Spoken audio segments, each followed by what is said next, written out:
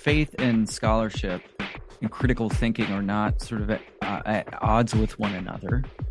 At times there are like uncomfortable tensions there, but there are also ways that a faith bias, if you want to call it that, can help you see things that others can't see. And I think we're at a time in scholarship where hopefully that's being recognized more and more, that like that's why we value different perspectives in scholarship, and like overtly bringing those perspectives to the table is because we see that like coming at scripture from the vantage point of X, Y, or Z is insightful, and it's not just a distorting lens. So I think it's the productive bias of faith that I'm interested in.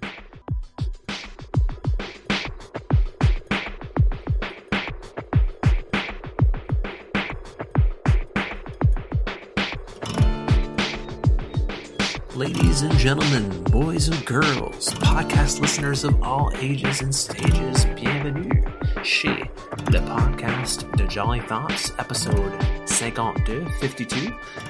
Today, we have a conversation with Dr. Matt Lynch. Matt is a professor at Regent College over in the other coast, and is also not just an avid scholar who's put out a lot of great content, but in the academic world, but also in the pseudo-academic world. He has been spending a lot of time for years now putting out content via podcasting. And so that's actually where I first heard his voice. He's one of the kind of co-founders and still primary voices behind the OnScript podcast, as well as its offshoot, the Biblical World podcast. And and also is just doing, a lot of his own work on the side. So the guy's, bottom line is he's pretty prolific.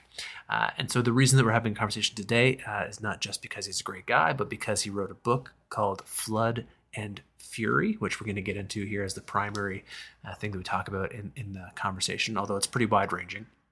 And really the book focuses on the problem of how the Old Testament portrays violence and how it portrays God and God's view of and or participation in violence. So if you're anything like me, or like pretty much everybody I've ever talked to that has any opinion whatsoever about the Bible, it's kind of a big deal. It's kind of an important topic. And so Matt has done some really, really great work at helping us see the loving God, not in spite of or behind the scriptures, but in the scriptures. So hopefully you're going to find this conversation as helpful as I did. Feel free to reach out with any questions that you might have, and we'll look forward to hearing from you. But without any further ado, my conversation with Matt Lynch.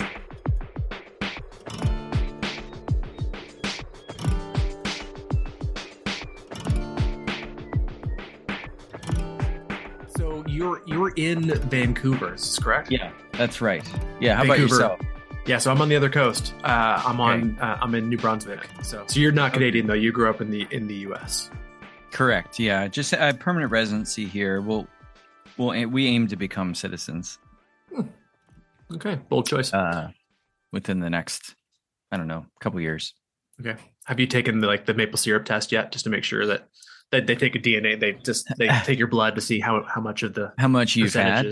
Yeah, exactly. Not yet. No. But yeah, I am trying to figure out the whole. I think you're supposed to swear loyalty to the king. Well, that's an innovation. Yeah, that's fine. And I know it's just a formality, but I'm like, is there any way to get out of that? I don't really want to swear loyalty to the king. Well, we got one king. You know what I mean? Yeah. Yeah.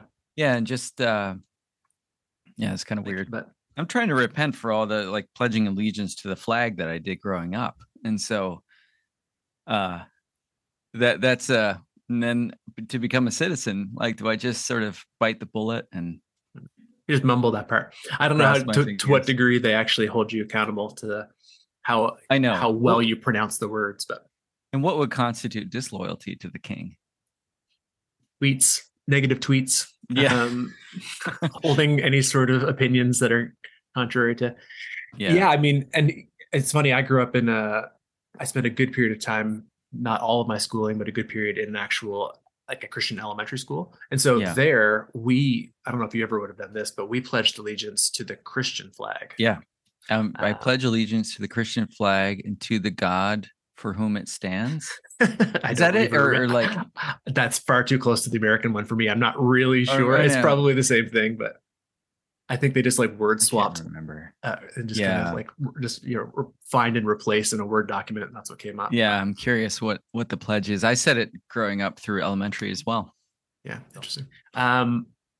So thank you for joining me today from all the way across the other end of North America. You're at Regent. Mm-hmm. How long have you been at Regent for now? I've been here just since 2020. Okay. Yep, came during the pandemic. What a time. Yeah. What a time to be alive. So we're going to chat today about your book, Flood and Fury, which I have been Old Testament violence and the shalom of God being the kind of byline, which I have just been like really, really enjoying. And the reason I picked it up was because I'm leading a Through the Bible plan at my church. And so we decided to do all those different kinds of ways that you can do it, right? You can start with the words of Jesus, pick up the Gospel of John and start there. You could try to do it chronologically. We just went with a Bible Project version of it that has they essentially kind of try to lay it out via at least the Old Testament of the Tanakh, kind of the way that the Hebrew scriptures are laid out, and then kind of carry on through the New Testament, just in terms of how it's laid out canonically. So nothing to do with chronology or whatever. Anyway, all that meant is that you started with Genesis, right? So and that starts you right smack in the middle of some absolutely beautiful stories, and also some what can be construed as some pretty horrendous violence. And so right away, in January, we're leading some people who have been seasoned Christians for a long time and haven't necessarily engaged with the Bible kind of as a primary source, as it were, like actually reading it. And then also some people who honestly, there's a couple people who are kind of like, we'll just kind of explore this together. So right away, I was like, and I kind of should have known that it was going to be coming, because I have read the Bible, I promise. But I wasn't really as prepared for how to answer some of the questions that surround violence in the Old Testament. And so this was on my list, and I picked it up, and I found it really, really quite helpful. But the reason it was on my list was because I've heard you talk about it. And one of the reasons I've heard you talk about it is because I've heard your voice far more than you've heard mine. So you have been one of the co-hosts of the OnScript podcast for how long now? Obviously, you helped launch it. So how long? Yeah. So Matt and I started it in 2016.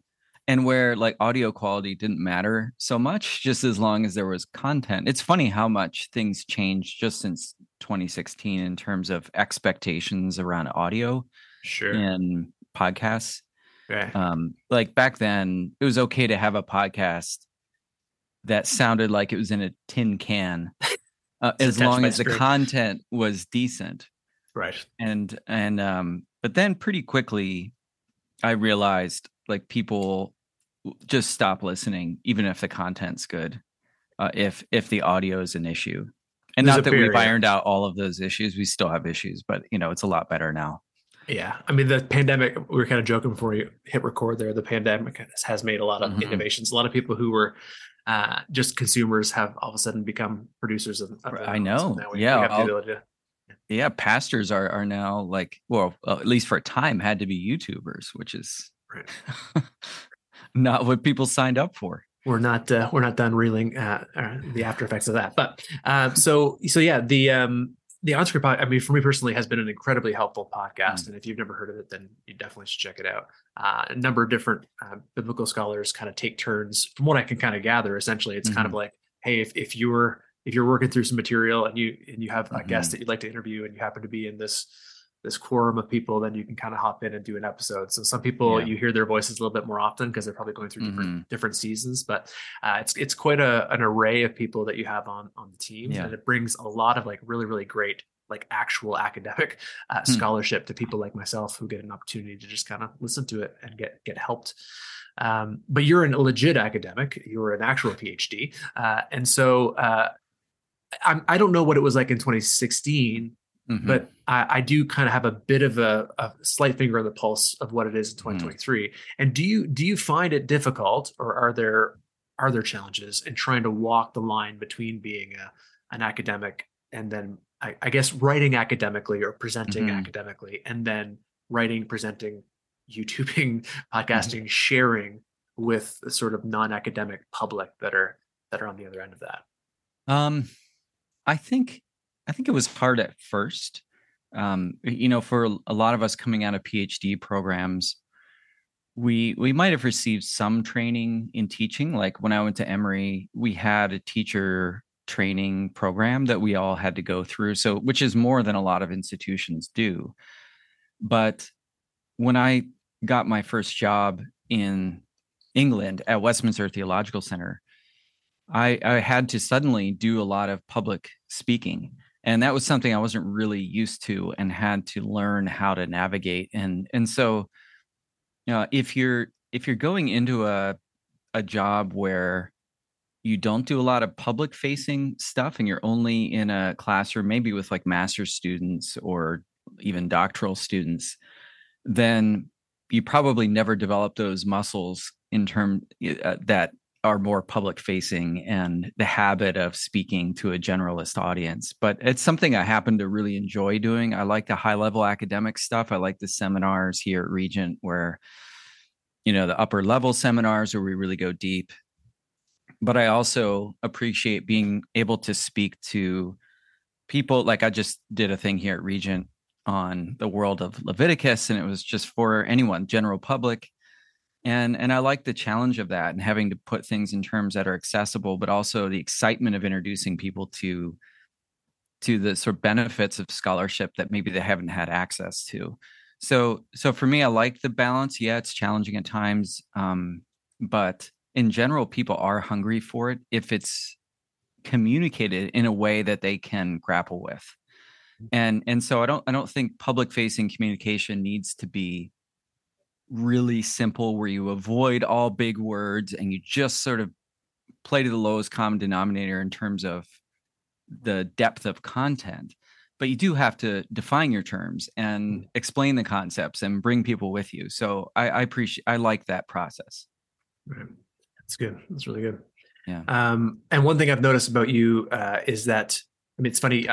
Before we clicked record here, we're saying that Mm-hmm. you weren't born in Canada. You're actually Mm-mm. an American. God bless you.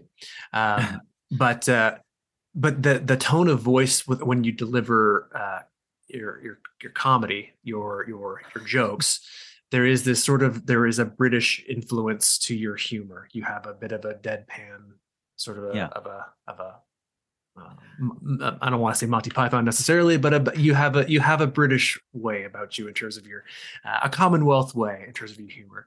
And you use humor a lot. I mean, Mm-hmm. I've noticed that it's part of a lot of your podcasts in terms of how you're doing the Mm-hmm. interviews. You guys have these kind of silly lightning round things that you do with a lot of questions, but even just in the introductions when you're kind of suggesting how people could share, Mm-hmm. you have your annual. Is it Dr. Irvine Irvine Shablatson. Shablatsam, yeah, which Mm-hmm. is, I mean, I don't know to what degree you're involved in that, but that is Yeah. some Yeah. absolutely Well, epic no, stuff. I'm heavily involved in that. That's that's my yeah. Epic stuff. But then even in Flood and Fury, there were a Mm-hmm. few times where jokes kind of made their way across the page, Mm-hmm. and I was like, so is that commonplace? Is that something that you just see all the time, kind of in the world in which you kind of live Yeah. and move and have your being, or I don't know. I think I mean if I were being pious about it, I would say that like it's a very Hebrew way of dealing with hard subjects because there's a lot of humor in the Bible and some of the most violent texts. And I mean Elijah or Elisha calling down curses on these youths for making fun of his bald head, and then the bears maul these kids. I mean it's very violent and awful, but it's also funny. um and terrible. there's a chapter in Ellen Davis's opening Israel scripture which I use for my OT introduction here at Regent, and she has a chapter on Esther and it's called Joking About Genocide. And and I think it's an apt name for talking about the book of Esther because Esther is dealing with the subject of the threatened eradication of the Jewish people. I mean, that's you don't have a heavier subject, Sure. but it uses so much humor in that book. And the humor pertains to things like, how high the gallows are and who gets impaled on it, or or hung, or whatever, however you translate that. So there's a lot of humor in the Bible. So, but I'm not saying that's not where my humor derives from, but I just make the point that, like, it's a way of grappling with hard subjects. Sure. And it's, it can be a kind of catharsis as well. But probably for me, it just comes down to that, like, inner seventh grader that we all have, and it never goes away, and you might as well just embrace it. So it was funny when I got hired in England, the team there was trying to, like, figure out who I was, like, there's that moment of, like, well, who is this guy they're bringing in? And quickly they, I think, warmed to me because they realized I joked like they joked, and there's a lot of, like, giving each other a hard time, but yeah, that deadpan sort of humor, dry humor is very much appreciated there. I don't know how much it's appreciated here, but nevertheless, I persist. I think Canadians, yeah, I mean, there's no such thing as a uniform Canadian, because there's no such thing as a uniform anything, really. But across the board, across the board, for the most part, sarcasm is kind of our love language. Yeah. And so I think you're probably going to fit in, although in new demographics and new Canadians, which I can only presume that British Columbia is doing the same kind of thing as New Brunswick is, which is that you're just seeing a skyrocketing influx of new Canadians all the time. Yeah. That doesn't play. Some humor doesn't play, and sarcasm, it definitely doesn't play. It has its limits. And my problem is that part of my favorite form of humor is when people don't necessarily know that I'm joking. And so that only makes it more anxiety producing for Abby, my wife, because she's constantly having to tell people that I'm joking. He's just joking. He's just joking. Exactly. Yeah. So it's a joke for you as much as it is for anybody else. Exactly. And it's very self-centered to have that kind of humor. Perfect. So I've room for growth. It's good to identify goals. So yeah, I mean, you mentioned humor in the Bible. I mean, is some of that, this is a leading question, I think I know the answer, but is some of that lost because of translation? So like, we don't see the joke sometimes because the word for word doesn't allow for the kind of, like, hey, this punchline doesn't work in French the way it does in English, that kind of thing. Yeah. There's definitely that dynamic. And also a little bit of reticence on the part of translators to translate some of the sexual humor in the Bible as well. And so some of that gets edited out in translation because they go for, like, a dynamic equivalent of the sense of the joke when the joke is maybe more raw. Wow. And so there's that issue as well. Wanting to sanitize the Bible from the Bible. Hey. Well, that's probably a pretty good bridge into Flood and Fury. So, because that's kind of, I think, one of the potential things that we want to do when we come to violence in the Bible, right? Is we want to go either, I mean, there's so many different approaches. Like, oh, look, it's true. He's pretty terrible, this God, and it's all written in black and white, and sometimes in red. Or we go, no, it's probably not as bad as it sounds, and we want to kind of downplay it. And your approach in this book is that you kind of want to do neither of those things. You kind of want to really, you want to say, let's really see what it says, and then let's wrestle with it. And so, listen, writing a book is no small feat. So the amount of time that it would have taken to put into this is not just like a whim that you had on a Saturday morning and said, oh, maybe I'll put a couple hundred pages on this topic. I know that you've been working in violence in particular for a long time. We could figure out all kinds of reasons why, but from your perspective, why? What's the driving goal that you're working towards? Yeah, it's I mean, the goal is to hopefully bring people toward a deeper, more kind of rich and nuanced understanding of God's goodness. Like to me, that's where I hope people end up having grappled with the topic and having gone through the book. And I know it's not a formulaic thing where you can just, well, if you just pick up this book, that should deal with whatever issues you have on the subject. But I think to provide people with an alternative to the sort of certainty that there's no problem here, or on the other extreme, this is so bad it's irredeemable. Mm. And so that's the goal in the book. And I wanted to do it in a way that dealt with the complexities of the text itself too, because it's not just that the issue is complex, the Bible's also complex. Mm-hmm. And part of that complexity is the fact that Scripture has its own sort of multifaceted ways of thinking about the problem of violence. And so to take and that's why in the book I just dealt with the flood and the conquest, is because I wanted to go deeper in a way that's accessible, but that considered the issue from multiple angles.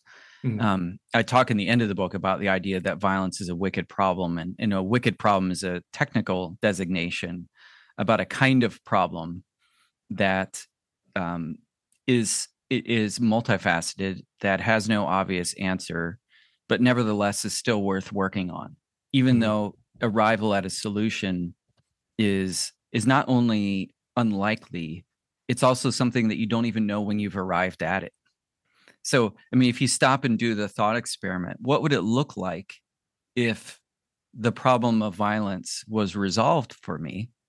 It's an interesting one, mm-hmm. because would it mean that you no longer have any questions about the Bible? Well, that could be because you're ignoring certain things. All right. Well, it's because you've intellectually worked through every issue in the Bible. Well, I hope you have, 9 lives to do that. Is it, so even like the possibility of arriving at a solution to the problem of violence is something like we have to think about whether that's reasonable or possible, or that we'd even be in a position to know when we've arrived at that destination. And a classic example of a wicked problem is the problem of poverty. And, poverty is something for which there's no like obvious answer to. How would you know when you've solved it, right? Is it when everyone has the same income, a roof over their heads? What kind of roof? Everyone lives in the equal opportunity, or is it equality of possession? Yeah. So yeah. But because you can't solve poverty doesn't mean we throw up our hands and say, oh, well, I guess we'll just leave that one.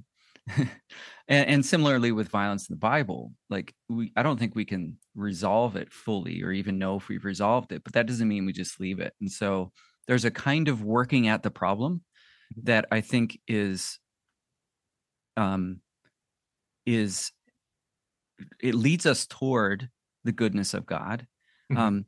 It draws us into the wonder of the text, and I think it also provides a posture toward our relationship with God that's good to foster as well. So for me, like wrestling with the problem of violence isn't just because I've got to hang up with violence and I've got to work it out, and so I wrote a book. In fact, like it's one of several issues that I have questions about and challenges about, regarding in my faith.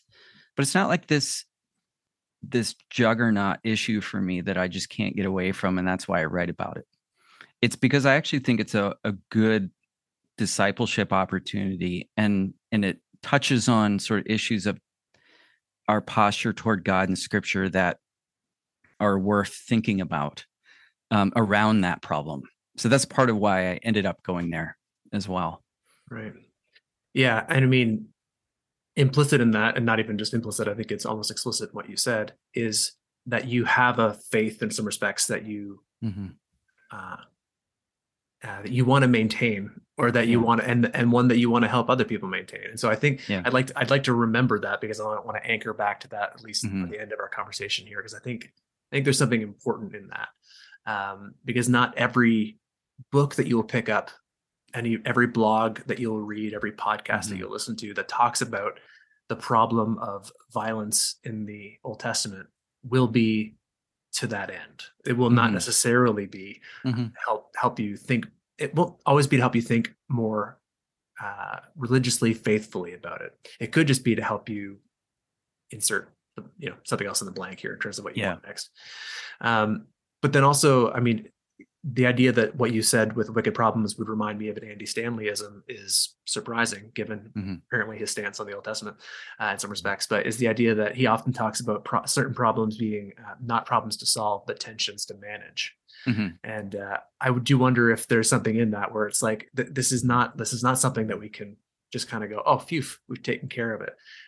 Now we can hopefully, I mean, a lot of people, there's two things here. There's what we read back into the text. So trying to understand what God, I think you bring up three different ideas: what he either did, what he commanded, or what he condoned. Right? Those are the kind of three different things. So either God divinely actually does certain things, or he tells other people to do it. Hey, it's gonna be your job, or he kind of stands back and watches it. So this is the problem, that what we read in the text. But then also there's a problem of kind of going forward. How are Christians, people who claim, or even Jews for that matter, people who claim a faith in the God of the Bible, how are they to then live out the world? And that kind of goes in two different directions, I suppose. But you bring up one really, really important thing that comes up over and over again.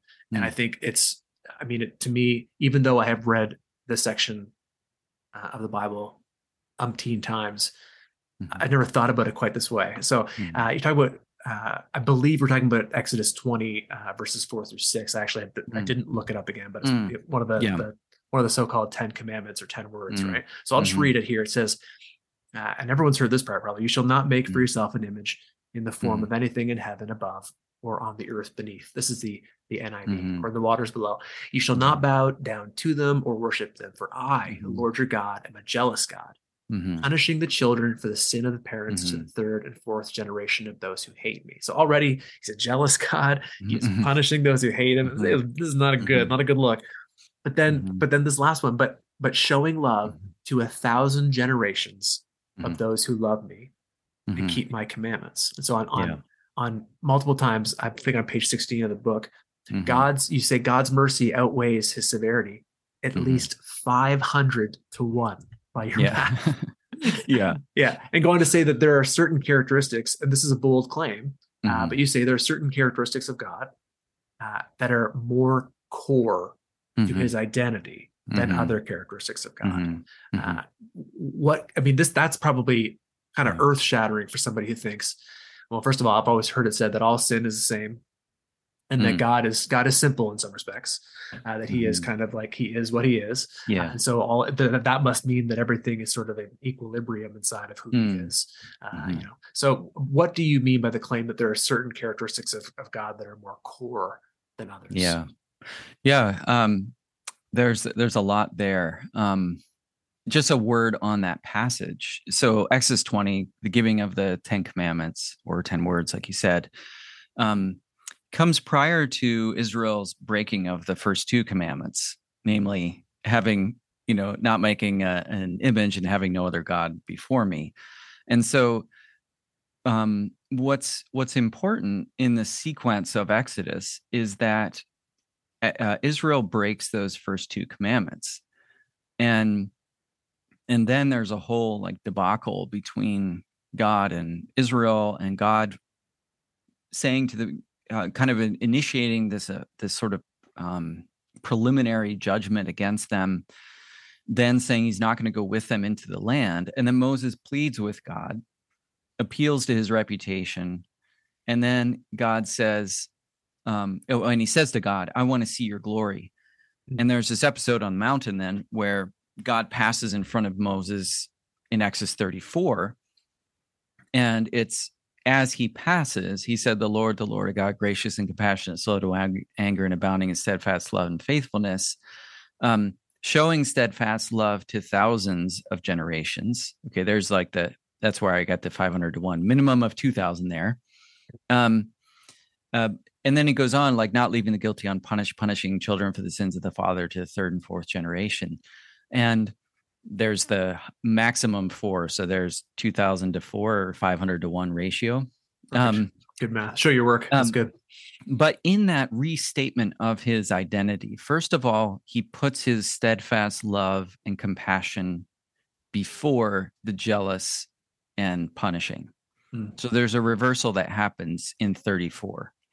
He also leaves off the part about of those who obey me or keep my commands, the condition that's stated in Exodus 20.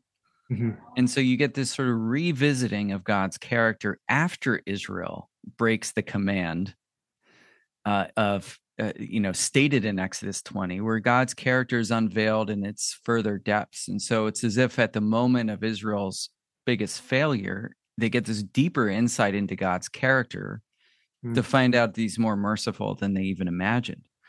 And so that Exodus 34, 6 and 7 is a really foundational text in the Bible, not only because it happens to offer this like important statement and it's from God's own mouth, and the name Yahweh is twice uttered there at the beginning, but because it's also quoted a number of times in the Old Testament, directly like 12 or 13, 14 times, and then echoes of that text reverberate throughout the Old Testament and on into the New. And so it has this kind of primacy for thinking about God's character. And in that character description, it holds together, first of all, God's justice and mercy. And so it doesn't allow us to let those things spin apart. And in our minds, like, it's really hard to hold together justice and mercy.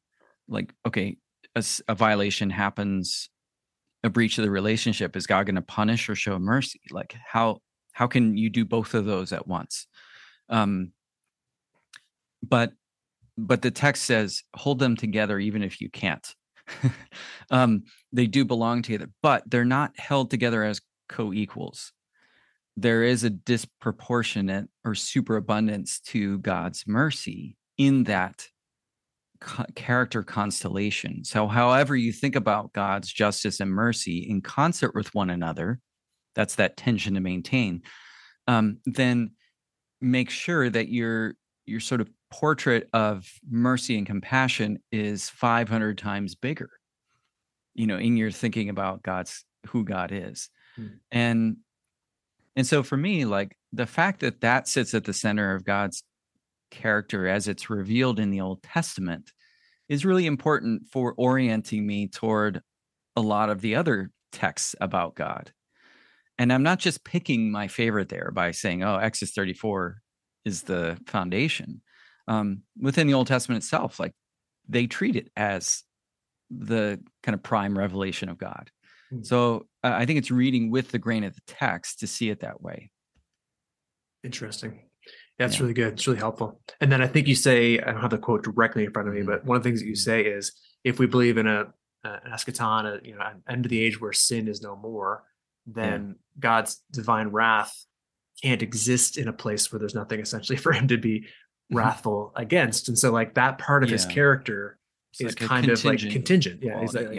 So kind of is, but the love, even the love that we see kind of preexists creation and the triune God, that has to be, in some respects, even though time is a tough one to kind of wrap our heads around here, nonetheless, that it's kind of something that exists outside of creation, and therefore it has to be, in some respects, at a different kind of core than, say, his response to sin would be, right? Yeah, that's right. So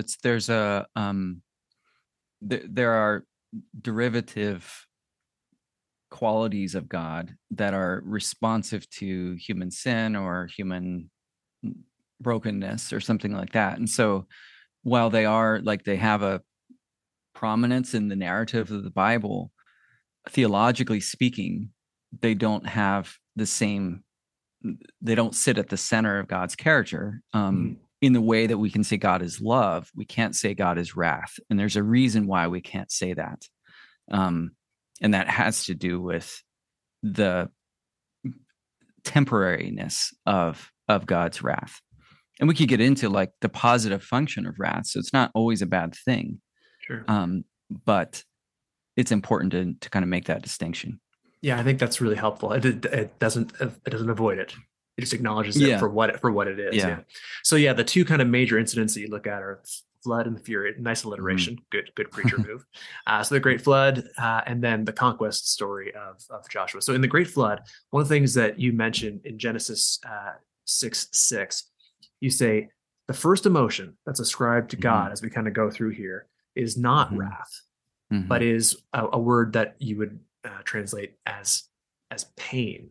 In fact, in the flood story, this is on page 68 and 69 of the book, the flood story never mentions divine anger. Instead, God's grief actually takes center stage in the narrative. Yeah. So sometimes even biblical scholars will talk about like God's anger as the motivator for sending the flood. That he's angry over sin. And so he decides in his wrath to punish and send this flood. And that's not at all the emotion that's depicted there. And I think that's significant because it tells us something about how we're supposed to read the story. That there was within the story world, if we could say that, there's an inevitability then to the flood once creation is ruined by violence that grieves God. And so literally he's pained to his heart is the Hebrew there, and he's sorry that he made humankind. So which is a challenging idea for some of us to wrap our heads around about God like changing his mind or feeling sorry and things like that. But if you've had kids, it's not that hard. Yeah, exactly. So then with a wrath paradigm, people will then look at Noah offering a sacrifice after the flood. He comes out of the ark, offers up animals as a burnt offering. And they'll read that as like appeasing God's wrath. And it's a thanksgiving offering for deliverance. So the story wants us to read it, at least, in terms of God's grief and sorrow, and then Noah's gratitude on the far side of the flood story.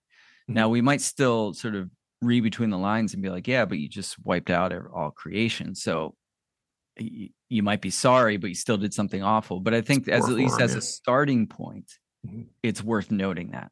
Yeah. And we won't have time you build a really quite, I don't think I'd describe it as an argument, but you build a lot of kind of content around this idea that this is in some respects can be seen as of those three that we mentioned before, about the kind of causing it, commanding it, and allowing it, is a lot closer to the latter as almost a natural consequence of all of the decisions that humanity has made leading up to this point, and the violence that has kind of already ruined the earth, which I thought was really some really insightful stuff there, in particular about male-female relations. I guess maybe we'll leave something in the book for people to want to make sure that they dig into, but it was really quite eye-opening for me.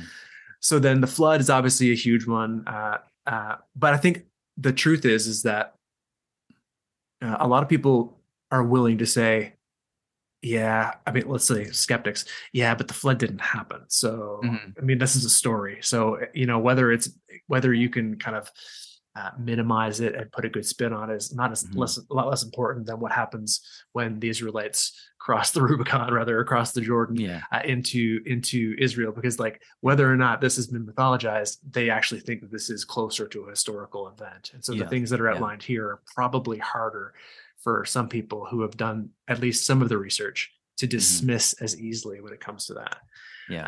And you make some really interesting things here. So one of the things, there's I think that you spill more ink on this aspect of it than you do in the first half.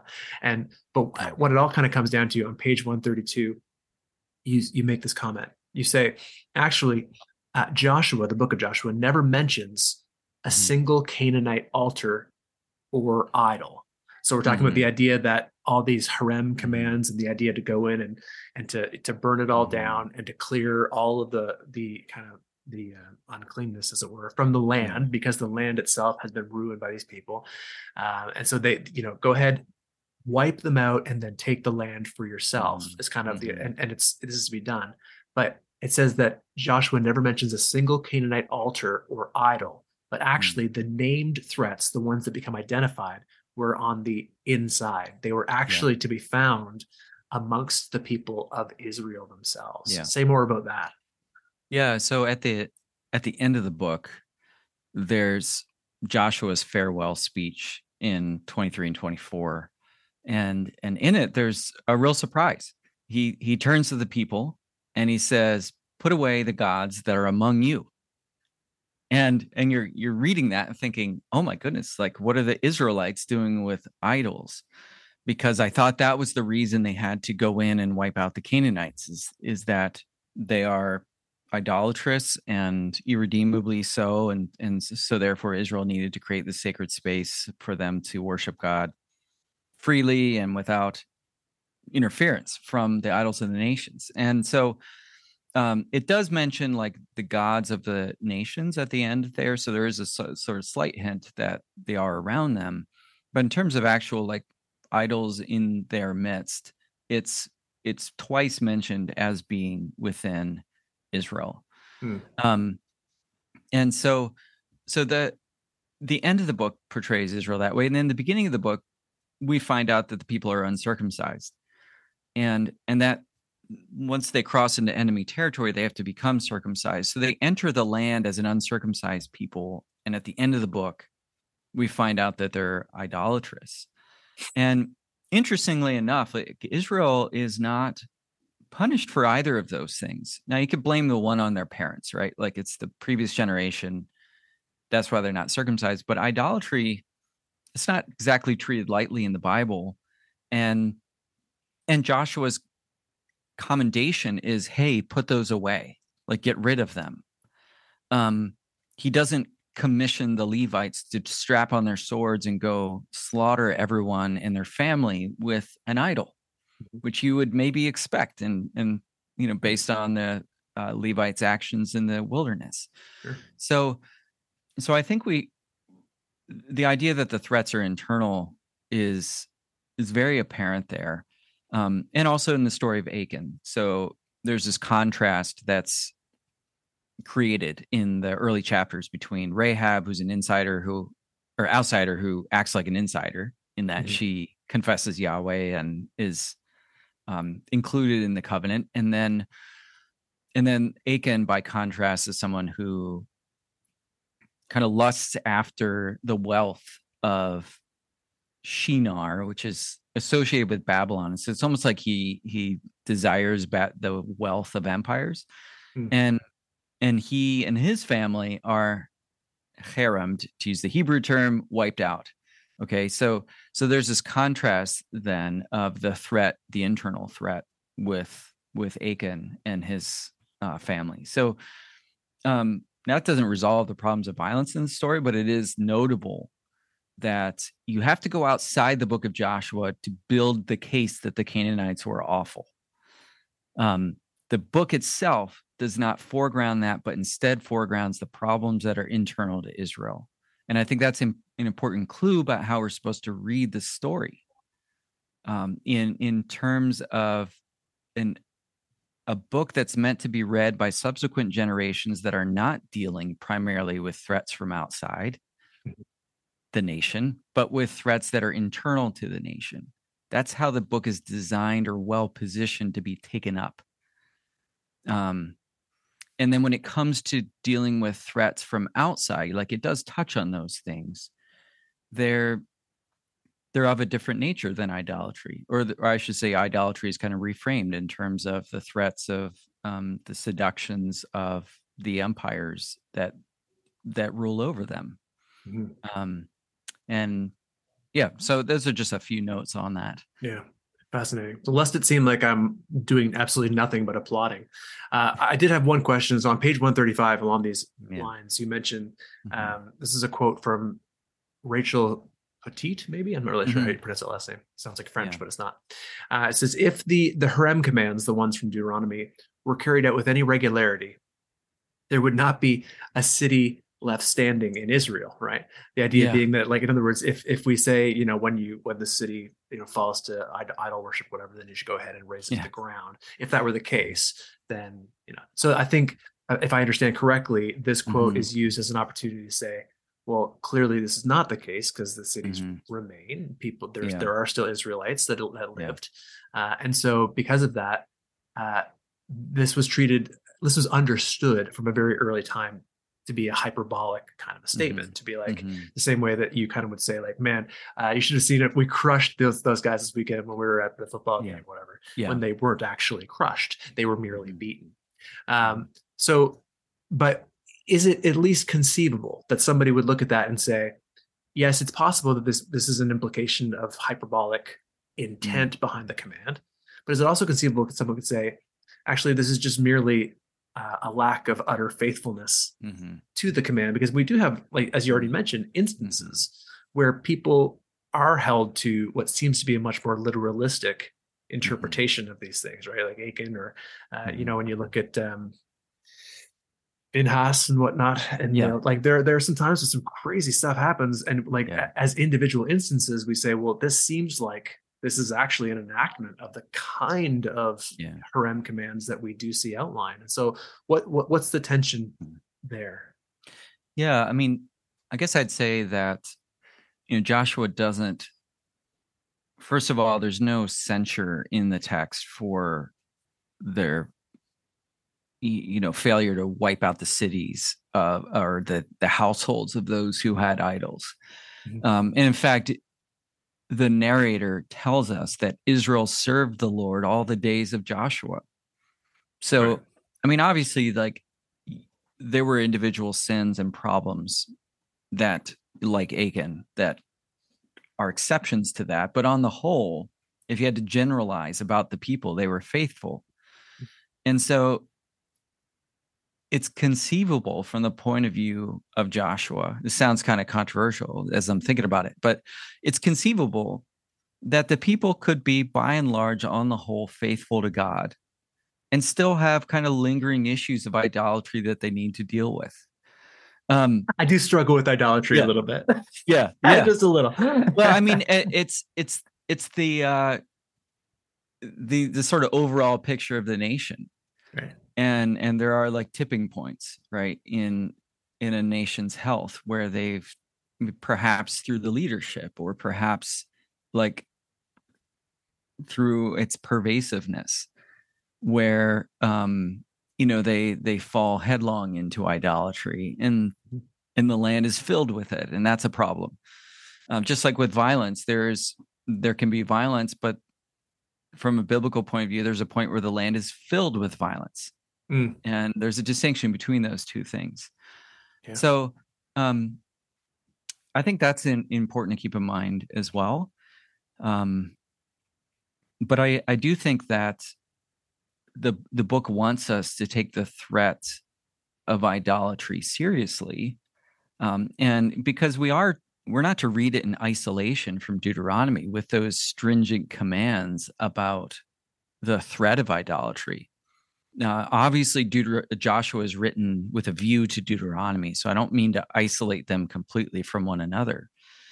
But the way you deal with idolatry has a hyperbolic element to it, just like Jesus commands. And I make this analogy in the book, drawing from Walter Moberly, when Jesus says that if your eye causes you to sin, pluck it out, or your hand, cut it off, or your foot, cut it off, that you don't take that command of Jesus literally, but you do take it seriously, right? So his point is not like, oh, I don't really mean it.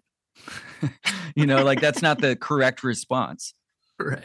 But neither is the correct response, like, okay, here we go, and start gouging your eye out. Yeah, right? You got a spoon. Yeah.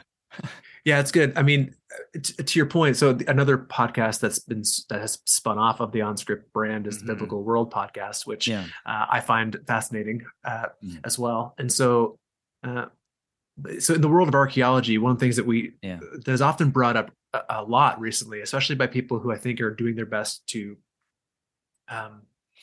disprove the Bible or disprove certain tenets of the Bible, will say, look at all the little idols that they found strewn all across the Holy Land or whatever. Like, this is clearly proof in some respects that I don't really know. I mean, the sentence is something to the effect of that they didn't believe the things that were written down. But it is kind of also just straight up proof of the things that were written down, I guess, in some sort of that there were, as you said here, like they could have been doing their very best as they knew it, as they were able to in that time to serve Yahweh, the one God of Israel. Yeah. And yet also to understand that contextually, like as some people say, I love God, but I cuss a little or whatever. Like that they have these things that are just kind of like come along with them and their baggage. And so the one is not it's not an excuse, but it's a reason. It's not just that gives them the opportunity to get off the hook, but it does explain in some respects some of the things that they were still kind of struggling with as they evolved in the land.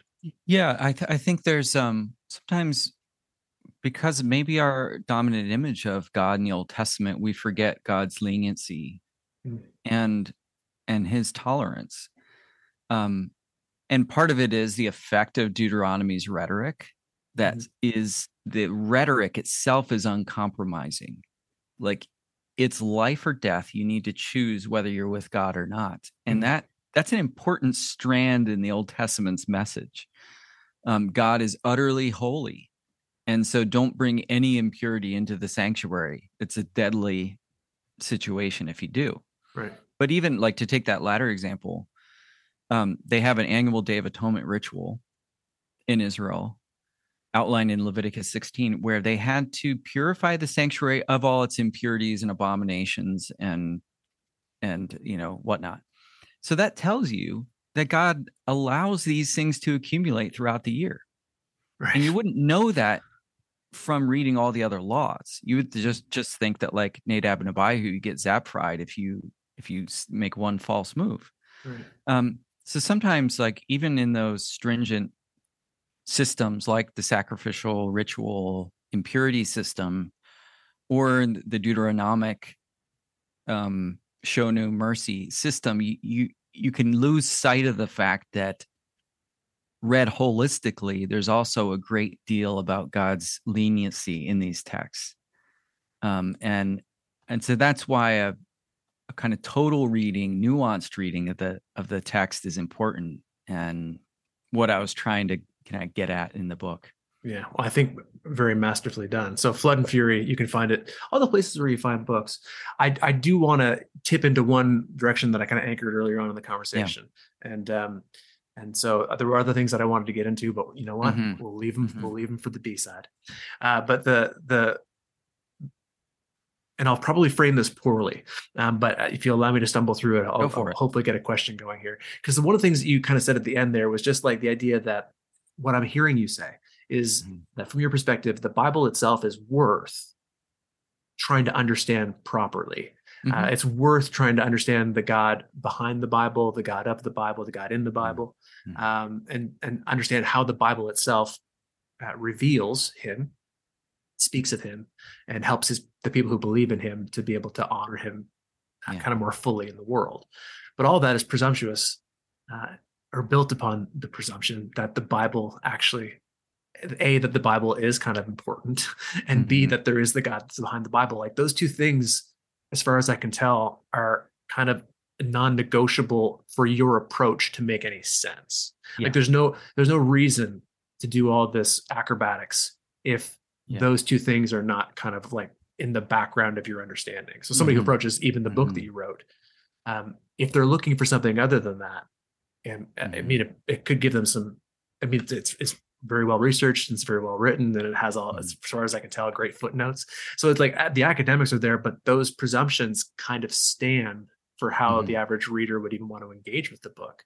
Yeah. And that's the reason I say that, is because it's not guaranteed. So I get shared, that viewpoint is not guaranteed when it comes to people who are doing academic work on the Bible. So I get shared TikTok videos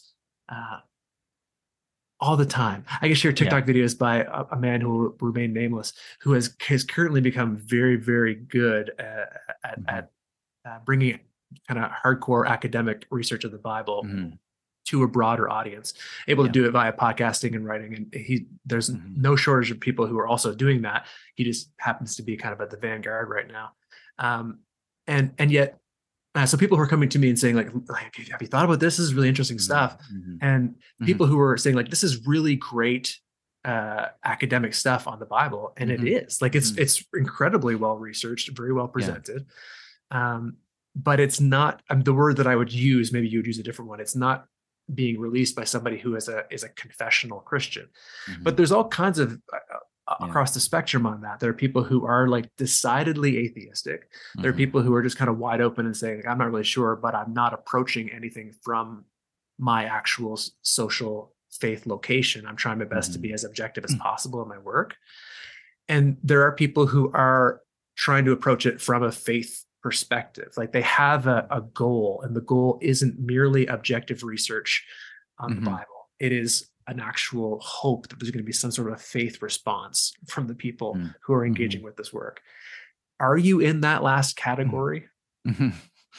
Yeah, I think, I mean, I'm happily in the sort of confessional scholarship camp where I don't think I need to constantly bracket out my faith in terms of like to get on with the business of scholarship. Now, there are certain like arenas in which I'm not going to foreground that, like at the Society of Biblical Literature, just for the sake of shared dialogue.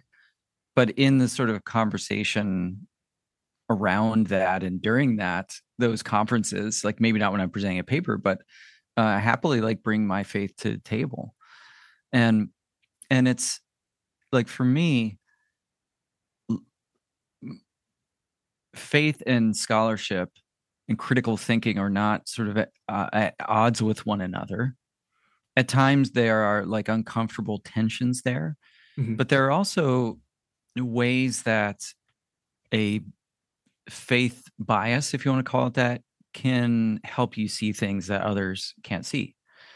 And I think we're at a time in scholarship where hopefully that's being recognized more and more, that like, that's why we value different perspectives in scholarship, and like overtly bringing those perspectives to the table is because we see that like coming at scripture from the vantage point of X, Y, or Z is insightful. And it's not just a distorting lens.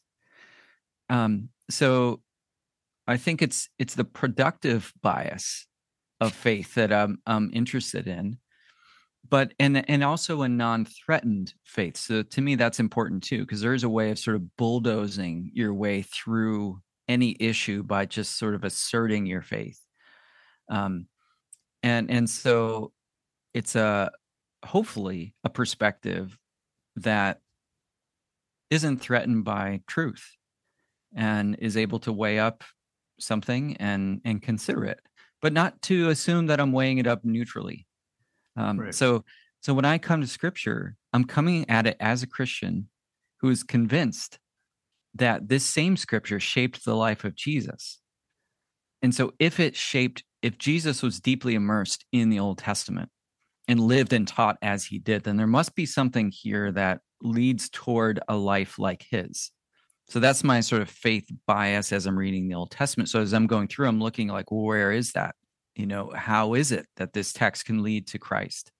Not in a simplistic way of like, oh, this points to him directly, right, but as a sort of overall stance toward the Bible. So I think seeing faith as a productive bias that I embrace, but I also test, and I'm also hopefully willing to say, oh, I don't know, that is a hard issue. I'm not sure what to do with that, and just leave it at that, right? We don't have to resolve everything or pretend like we know enough to resolve all possible objections. And that's the thing with like, if you take an approach of like, well, I'm going to engage the skeptic, there are hundreds of texts someone can just throw at you and be, what do you do about this? What do you do about this? What do you do about this? Yeah. And each one of those requires hours of thought. So you just have to like be wise about what game am I willing to play with someone who's taking that approach, and am I willing to like, is that worth it to me to invest all my energy in refuting the skeptic when when people are insatiable on that? That's good. It's a productive bias. Yeah, I had to say that. I mean, I had to kind of come to terms with that. I guess it was about a month or two ago when somebody was asking me about some content, and I just said, like, I mean, I'm willing to read anything. I'll read any content. Yeah, I'll engage with it all. But at this point in my life, I'm not willing to suspend my faith to do so. And I think that's hard because to somebody who is saying, yes, but you need to be scientific, you need to be rigorous, you need to be objective. I think what they're saying is, but you're distorting, your lens is distorting what you see. And you used terminology earlier about the idea that some things you can't see without that lens. And I admit that that's kind of like an inception kind of a thing, like what comes first, like where did your faith come from? It came from all these other things. And so, I don't want to be closed-minded. I really genuinely don't. But I also don't want to have everything on the table all the time, because that's an exhausting and unproductive way to live your life. It really is. And I think sometimes we forget, like, it's like an email where, one of the problems with emails is that because I'm a professor here at Regent, someone could easily just send me an email. What do you do with this text? Takes them like 20 seconds to write, but it might take me 2 hours to think through a really good response. And so the burden of time and investment and energy, when someone is not willing to come to the table and invest themselves, sort of with the equal energy around the subject, then I think sometimes we just say, like, I'm not going to engage that subject, or this isn't the venue for it. Or there's another issue, which is sometimes let's say if you're worried about skeptics, like someone says, well, what do you do about this text? And my response is, well, I'd want to have like 20 conversations prior to answering that one in order to get at it. But I don't think we're going to go there. Right. So I can't just give you my off the cuff response of like, if I just say like, oh, I surrender that to mystery, people will just be, oh, that's a cop out. Well, but like, well, there's a lot behind that, but we have to, I don't think we're going to walk together to get there. Right. So better to kind of work through these things with a smaller community of people who are invested than to try to like ward off every external threat. Yeah, we do need sort of public facing, thoughtful dialogue around things. But at the same time, we have to be wise in what battles we choose to fight and engage in. I think that's wonderful. That's wonderful words. Yeah. Good. Hey, listen, so what's next coming down the pike for you? What do you have coming out? In terms of like writing projects, I'm writing a commentary on Isaiah. So that's a long-term project with the Bible and God's World commentary series focused on sort of ethical issues related to biblical books. And yeah, I'm still writing around like ecology of violence in the Bible. I have like some brainstorming ideas for future projects that I'm scheming up at the moment, but yeah, those are a few things. Okay. If people want to keep track of you, I know that you're on Twitter. Is there anywhere else where you're releasing content to the world? Not really. Not really? Okay. Just on Script and Biblical World podcast. Yeah, I'll listen. Again, I hear your voice all the time, so I know you're still there. I blue tick verified on Twitter. You gonna shell out for it? No. I don't. Yeah. Would you have to pay $10 a month or something? Maybe it's not. I think it's $10, but that might be US. So for you, that's like, oh my word, that's like $50. Yeah. You can't afford that. Goodness. Professor Lynch, thank you very, very much for your time. It's been an absolute pleasure. Yeah, thanks, Mark. It was good to talk with you.